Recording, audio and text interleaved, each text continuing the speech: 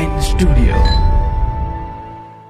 नमस्कार, जय हिंद। मैं हूं रौनक और ये है इंडिया इंग्लैंड स्पेशल रणतंत्र। परसों हमने अपने चैनल पर एक पोल डाली थी कि इंडिया ये मैच कैसे बचा सकता है। मिरेकल यानी करिश्मा को 63% लोगों ने वोट किया था। यानी 63% लोग शायद ये समझ रहे थे कि हो सकता है इंग्लैंड के लंच में कोई जमाल गोटा मिला देगा ताकि पूरी टीम खेल ना सके। क्यों बउआ? जी हाँ, मैं बउआ बोल रहा हूँ। नमस्ते जी। 63% लोग शायद ये समझ रहे थे कि हो सकता है एलियन धरती पर अटैक कर दें और मैच रद्द हो जाए। या फिर 63% लोग ये समझ रहे थे कि अमित शाह कुछ सेटिंग करके इंग्लैंड में भी अगर बीजेपी की सरकार बना देंगे तो फिर ये मैच इंडिया वर्सेस इंडिया हो जाएगा।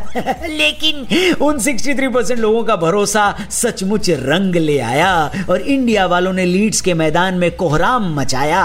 वैसे मैच शुरू होने से पहले हमें अंदर ही अंदर ना नेगेटिव वाइब्स आ रही थी, क्योंकि ऐसे मैच में इंडिया को सिर्फ भगवान बचा सकते थे और भगवान तो पहले ही रिटायर हो चुके हैं। लेकिन फिर भी दिल पर भारी पत्थर रखकर हमने टीवी ऑन किया। इंग्लैंड के आखिरी 2 बल्लेबाजों को पवेलियन लौटने की भैया उतनी ही जल्दी थी जितनी इंडिया में प्लेन लैंड होने के फौरन बाद पैसेंजर्स को उतरने की जल्दी होती है। लेकिन उनके सस्ते में निपटने के बावजूद इंग्लैंडी 432 बना गए और हम पर 354 की लीड चढ़ा गए। ये देखकर ही ये समझ में आ गया था कि इस टेस्ट मैच में इंडिया को हार नहीं, इनिंग्स से हार बचाना भी मुश्किल था।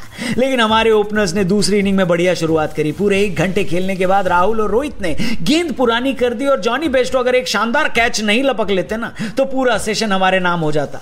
मगर लंच से ठीक पहले आखिरी गेंद पर राहुल आउट हो गए। इंडिया का स्कोर 34, 1 विकेट के नुकसान पर इंग्लैंड की लीड से दूरी 320 रन। रोहित शर्मा लंच के बाद पवेलियन से वापस आए तो साथ में चेतेश्वर पुजारा को भी लेकर आए।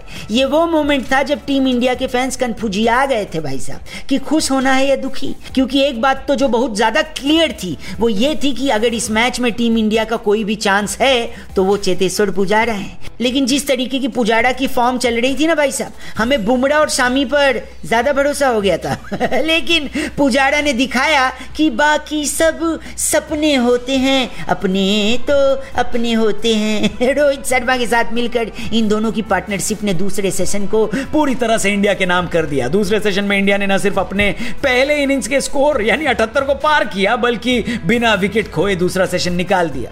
इंडिया का स्कोर हो गया 112 पर 1 और हमने प्लेलिस्ट में वो वाला गाना लगा दिया। कौन सा गाना बउआ? ये तो सच है कि भगवान है। सॉरी, तीसरे सेशन की शुरुआत हमारे लिए दुख की खबर ले आई भाई साहब। एकदम सेट लग रहे रोहित शर्मा 59 के स्कोर पर आउट हो गए। लेकिन इन सब से पुजारा को फर्क नहीं पड़ा। हर साल पुजारा काउंटी क्रिकेट खेलने के लिए अप्रैल मई के महीने में इंग्लैंड आ जाया करते थे। लेकिन इस साल चेन्नई की टीम में सिलेक्शन होने के बाद उनकी गर्मियां आईपीएल में बीती। कई लोग पुजारा के फेलियर की वजह आईपीएल को भी बता रहे थे। लेकिन कल बल्लेबाजी में पुजारा ने एक बात साबित कर दी कि form is temporary, class is permanent. उन्होंने बेहतरीन प्रदर्शन करते हुए इस सीरीज की अपनी पहली 50 लगाई और न सिर्फ अपना बल्कि कैप्टन कोहली का भी हौसला बढ़ाया। एक तरफ पुजारा की बैटिंग देखकर मन फूला नहीं समा रहा था तो दूसरी तरफ कोहली की कवर ड्राइव, खासकर एंडरसन के खिलाफ खेली गई कवर ड्राइव्स ने हमें ड्राइव मी क्रेजी कर दिया। इन दोनों के अंगद के पांव ने टीम इंडिया को उसी मिरेकल की उम्मीद दे दी जिसको 63% लोगों ने वोट दिया था। दिन का खेल खत्म होने तक इंडिया ने 2 विकेट के नुकसान पर 215 रन बना लिए हैं। इंग्लैंड की पहली पारी की लीड से टीम इंडिया अभी भी 139 रन पीछे है। लेकिन अगर चल गए पुजारा, कोहली संग रहाणे और पंत, ध्यान से सुनिएगा कि अगर चल गए पुजारा, कोहली संग रहाणे और पंत तो हो सकता है इस टेस्ट मैच में भी हो जाए इंग्लैंडियों का अंत। कैसी लगी भैया? तो कैसा लगा हमारा आज का ये रणतंत्र? हमको इंस्टा पे टैग करके जरूर बताना। एप्पल पॉडकास्ट पे रिव्यू भी डाल के जाना और इस शो को सब्सक्राइब जरूर करना ऑन एप्पल पॉडकास्ट, स्पॉटिफाई या फिर किसी और प्लेटफॉर्म पे जहां पे भी आप पॉडकास्ट को सुनते हो। मिलते हैं कल। अपना ख्याल रखिए। Bye bye, take care and जय हिंद।